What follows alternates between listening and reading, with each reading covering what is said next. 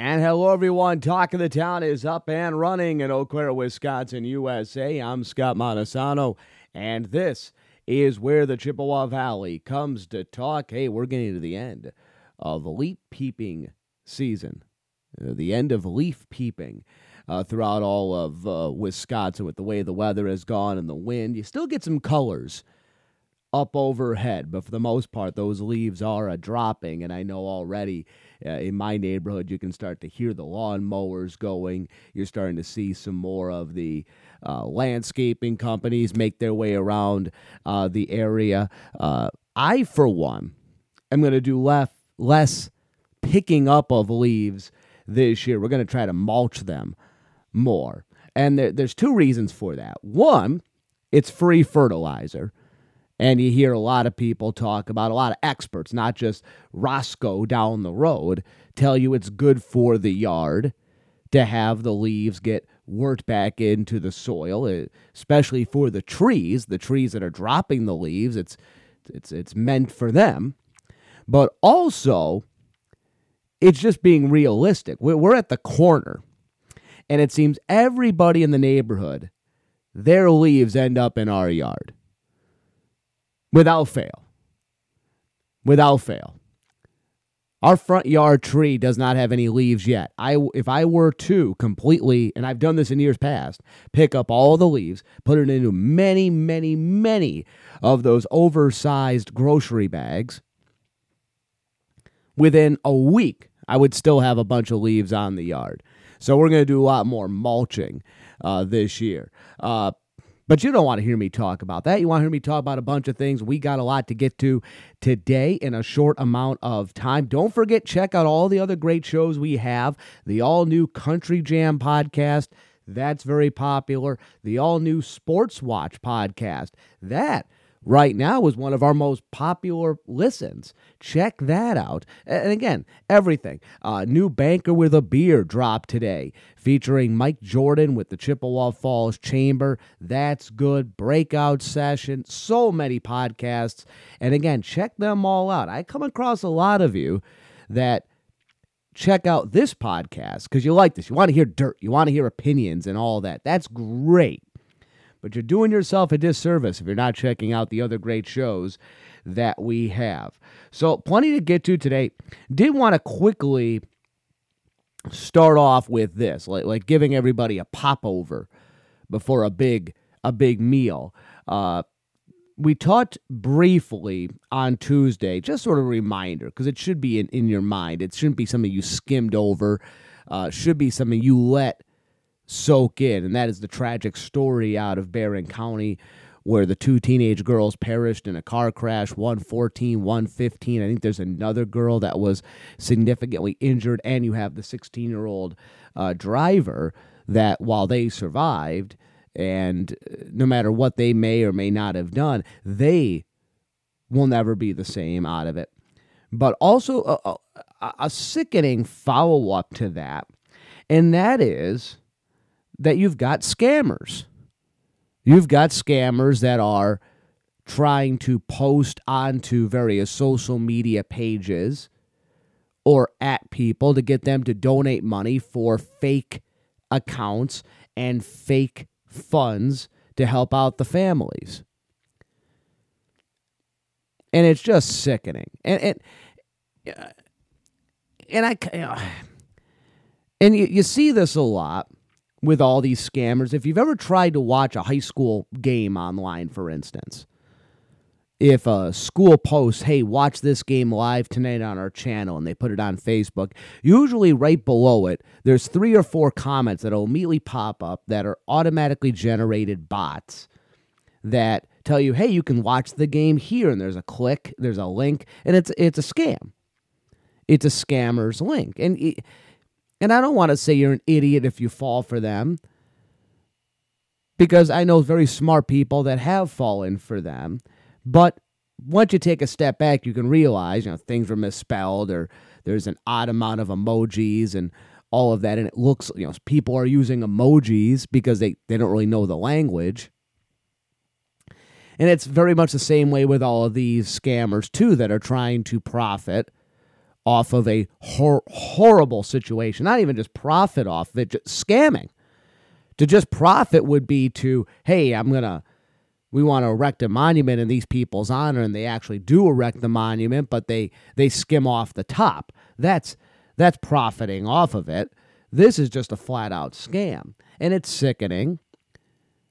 And if you look hard enough, there are now more and more stories coming out of the people that are behind these scams in foreign countries. They're actually getting a chance now to talk to the quote-unquote Nigerian prince that has sent you these emails in the past and all of that. And they have not the slightest inkling of feeling as though they've done anything wrong. No guilt. None at all. And it's a whole system that's in place, but they don't have the faintest hint of guilt over it.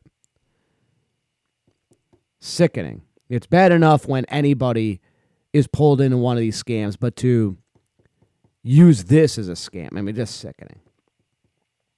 What is positive is the story out of Seymour. In a society where we do not like to compromise, or there simply is no acceptance of compromises, you've got to congratulate and celebrate when it does happen. And that's what we've had with the landfill situation. What's been going on for years has finally come to a head, and an agreement, and the county has signed off on it. And it looks like all sides are happy, a little bruised, but happy. But GFL and the town of Seymour and the residents near the landfill have come to a compromise over the expansion of said landfill. And it appears there was a give and take on both sides. The landfill expansion will in fact happen. There was no question that it would. The landfill expansion will go forward, but not as much as was being proposed. And there are payments and some property value guarantees for those that are nearest to the expansion. There are 111 homeowner properties that are impacted. 111 homeowner properties that are impacted. Some payments will be as much as $2,200, others as low as $500 for their sociological payments. 47% of those impacted do get property value protections. And GFL will also work to keep the roads clean.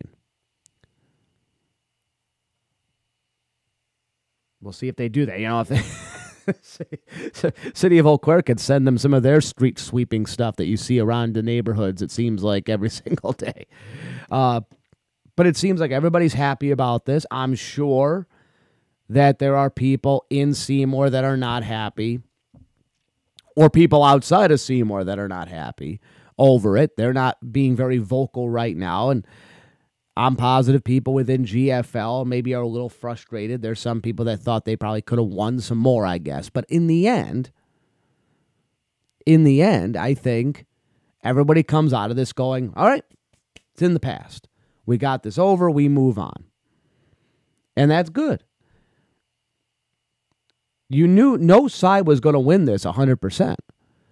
And for the town of Seymour, for the people that were in the town of Seymour,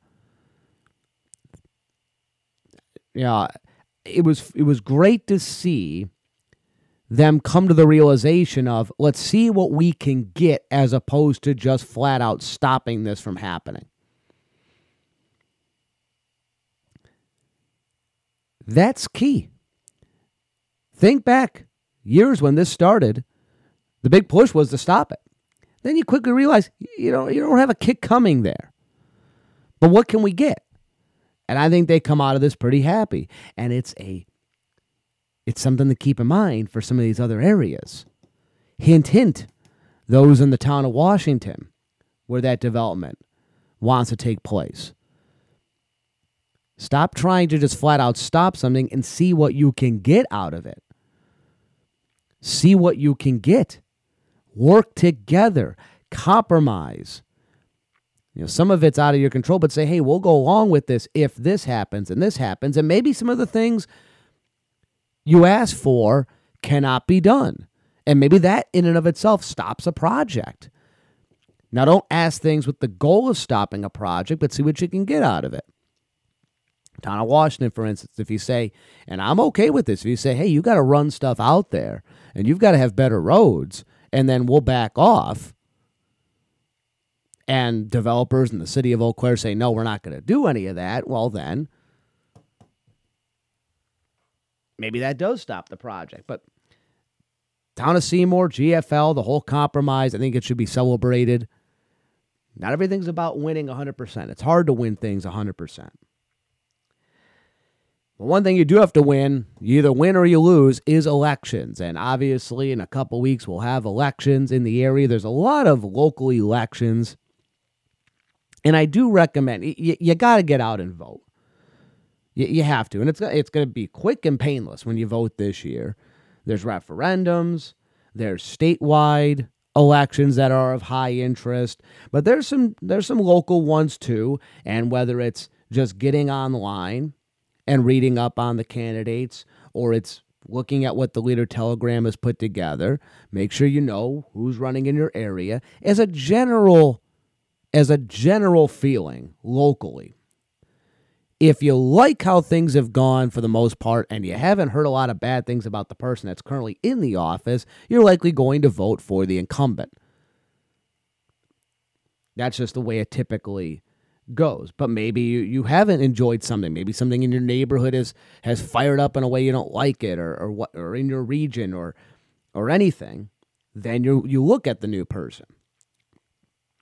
There is a race, though, in Chippewa County that I don't know how this flew under the radar with me, but it's probably the juiciest and sexiest backstory that we have to an election locally, because it is as small town rivalry as you are going to get, and one that, frankly, truly is a talk of the town sort of thing.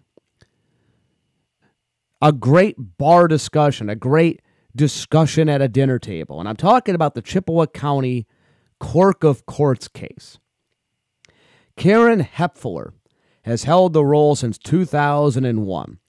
She got the job when she was in her mid-30s, and now she's pushing 60. It's been her adult job. She's held the role since December of 2001 and is apparently a registered Democrat. Nate Lydell is a Republican challenger, challenging her for a second time. He ran against her in 2018. Hepfler won in a narrow vote in 2018. She won with 53% of the vote in 2018. That's rather close for an incumbent. Now, court cases in general have been getting more attention ever since the last election. You've seen more challengers to local clerks' cases nationally. Now, this previous run between Hepfler and Lydell was, of course, before 2020.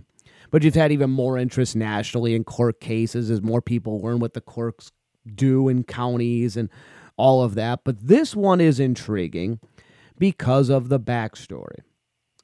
Nate Lydell, you may recall, it was his baby son that died at the hands of that adolescent at that home daycare in October of 2018. It was his baby son with that he had. We've never really heard from the mother, by the way, of that. Doesn't really matter, but Nate was out in front when it first happened. He is ever since then. He's always drummed up a lot of notoriety, and notoriety is not the right term there. He's not attention hungry. That's sick after this happens, but he was always at the court cases. He has run fundraisers and advocacy programs in honor of his son, who was just a few months old when his son died at the hands of that adolescent at that home daycare in 2018. At the time, he was working in the clerk's office, and he had decided he was going to run against Hepfler. His son died, and a week later was the election, and he lost the election. So you want to talk about just getting kicked again and again by life. So his baby son died. You're still mourning that, and you lose the election a week later as you were running against your boss. He worked in the clerk's office, had worked there for a few years, was running against Hepfler, and he lost to her. Hepfler then turned around and fired Liddell, along with another woman in the office who had campaigned for him 2 months later. So she turned around and fired Liddell and fired a woman that also had supported Liddell shortly after the new year. Liddell filed a grievance. His appeal was denied, though, by Chippewa County. Chippewa County said you are not entitled to have a hearing about this. He had filed a wrongful termination, and he didn't get any further from that.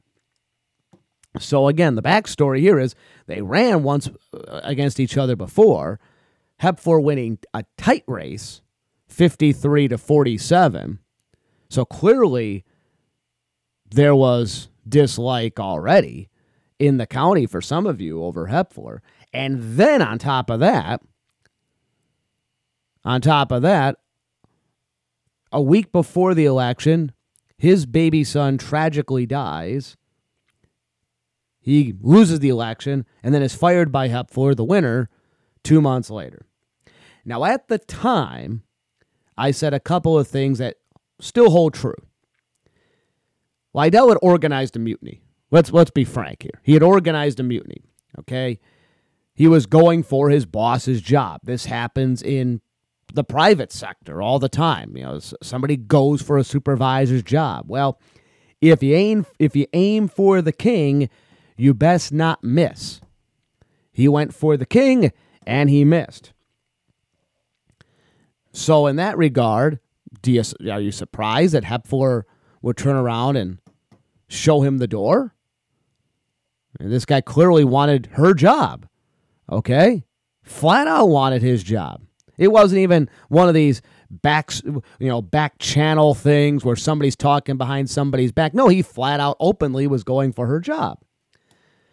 However, Karen Hepfler also comes across as a heartless ghoul. She may be a great mother. I don't know, looking at somebody, she's got kids and all that. She may be a great mother. I don't know. Because all I know is she comes across as a heartless ghoul. This guy's son had been killed.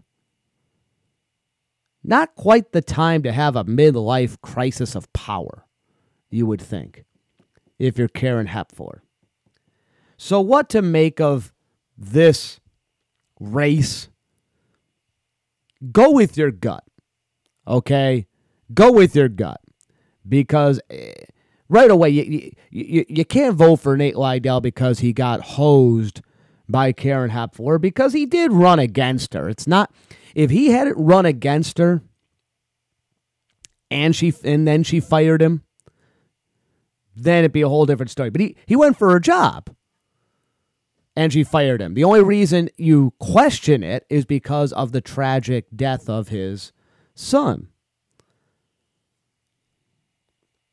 At the same time, you still have to you still feel a little dirty about what she did. You just do. All right. So and there were other stories, by the way, in 2018 that had come out, and 2019 that had come out, by the way, and people in that office that really weren't fond of Karen Hepfler and what have you. But as I said, if you're voting in Chippewa County, go with your gut. If you haven't had any issues with the clerk before, you haven't had any issues, vote for her again. She's been there for 20 years. If you haven't had problems, you yourself, forget about what, again, Roscoe down the street or Sally down the street says they heard from a friend of a friend. If you haven't had any problems, you vote for her again. She's been there since 2001. Otherwise, consider Nate Lydell. Consider him. Me, again, I don't live in Chippewa County. I think she comes across as a horrible person for the timing of Nate's firing. Then again, some people truly are heartless monsters. However, let's not lose sight of the fact he did go for her job. So let's not lose sight of that. Let's not lose sight of that at all. That he did go for a job. In the end, whatever issues the two had, and there'd been issues and whatnot. What would have been a better end of the story? What would have been a better end of that story would have been, obviously, Nate's son still alive would be the best. But if they went through this campaign back in 2018 and she beats him narrowly, and they clearly weren't getting along in the office, but you have this tragic situation happen for Nate, and people move beyond whatever their squabbles were. They move beyond whatever their squabbles, whatever their issues might have been. Okay?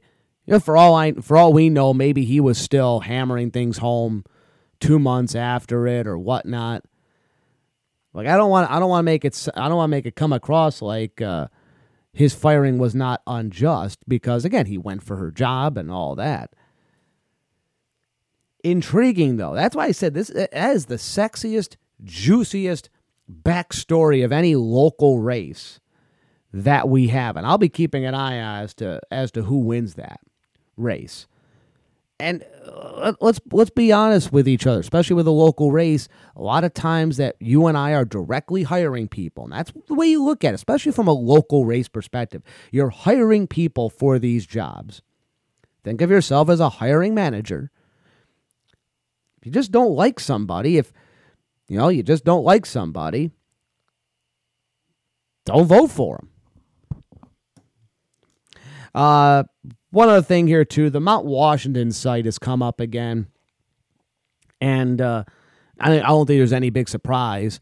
The latest plan to try to renovate it, bring it back online, that has fallen through. I don't think anybody was surprised that the last young man, an entrepreneur out of Altoona, had lofty goals, lofty visions, and, hey, shoot high.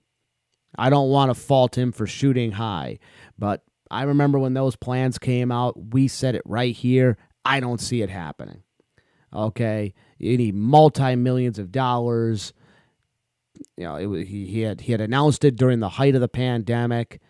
You just don't see it happening. Any type of renovation at the Mount Washington site. So give the individual credit for trying, but those plans have fallen through, and now the city is trying to think what are the next steps for that Mount Washington site that has been vacant since 2017. It's off the beaten path unless you live in Shawtown. I mean, it's not even thought of by people in the community. Has kind of a, there's an element of that location that feels like, what was the name of the place in The Shining? It has very much a feeling of The Shining. Mount Washington. No one wants to say it, though they pretty much said it in the Leader-Telegram today.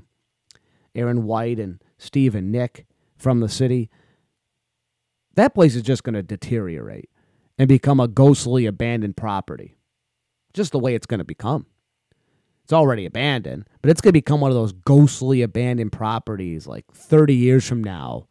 That's going to probably be overgrown. It's going to be recessed back. The sort of thing that trees will have grown up around it. If you drive by, you might not even know it's even there. Either that's going to happen or it gets demolished, which would be the best case scenario would be if it got demolished, because it's a good spot for housing. Really, the only thing that could go in that area is a housing development. You're off the beaten path. It's hard to put anything in there. What are you going to put in there? You can't put commercial in there. Some of these plans have said a restaurant. What restaurant's going to go in there? You have no foot traffic at all. None. You have no foot traffic, no consistent traffic at all, unless you're going to put in a great destination type of thing in there. So it's frustrating with the Mount Washington site, but it's got to. I mean, you got to do something with it. The old nursing home up there. It was built in Now the thing is, everybody will keep talking about history, and there are eligibility to get grants for it. It's going to take some $20 million to fix it up. You're not going to get $20 million in grants, but because it's historic, if somebody wants to take a kick at the can, they can get grants. It was built in 1937, part of the WPA, same WPA that helped build other structures in the area, including Carson Park. That's what makes it historic. Started off as a hospital for tuberculosis patients. Eventually, the nursing home aspect took over. It's unfortunate for all the growth the area has. We just don't know what to do with this location. There's nothing that's gone up around it. Honestly, a nursing home was probably the best case scenario for it. It was actually a pretty nice spot for a nursing home, I would think. But very much the Mount Washington site is, it's like a mole on the middle of your back. It's like a small mole on the middle of your back. It's kind of out of sight, out of mind. You just got to make sure you keep an eye on it, that nothing bad ever happens there. Back with you with another installment of Talk of the Town next week. Looking forward to that. On behalf of everyone who made this podcast possible, I'm Scott Montesano, saying there's a great, big, beautiful tomorrow shining at the end of every day. Make sure to take advantage of it. And until next time, so long, everybody.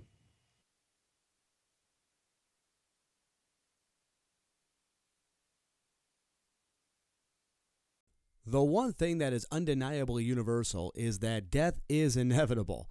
The death of a loved one is unsettling, regardless of the situation, and as such, those at the end of the process serve an invaluable role.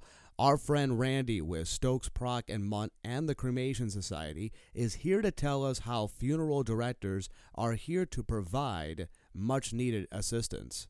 Our main job is to educate, to comfort, to give them order, and to help them consider celebrating the life of the person that they lost, which is very therapeutic for them in the long run.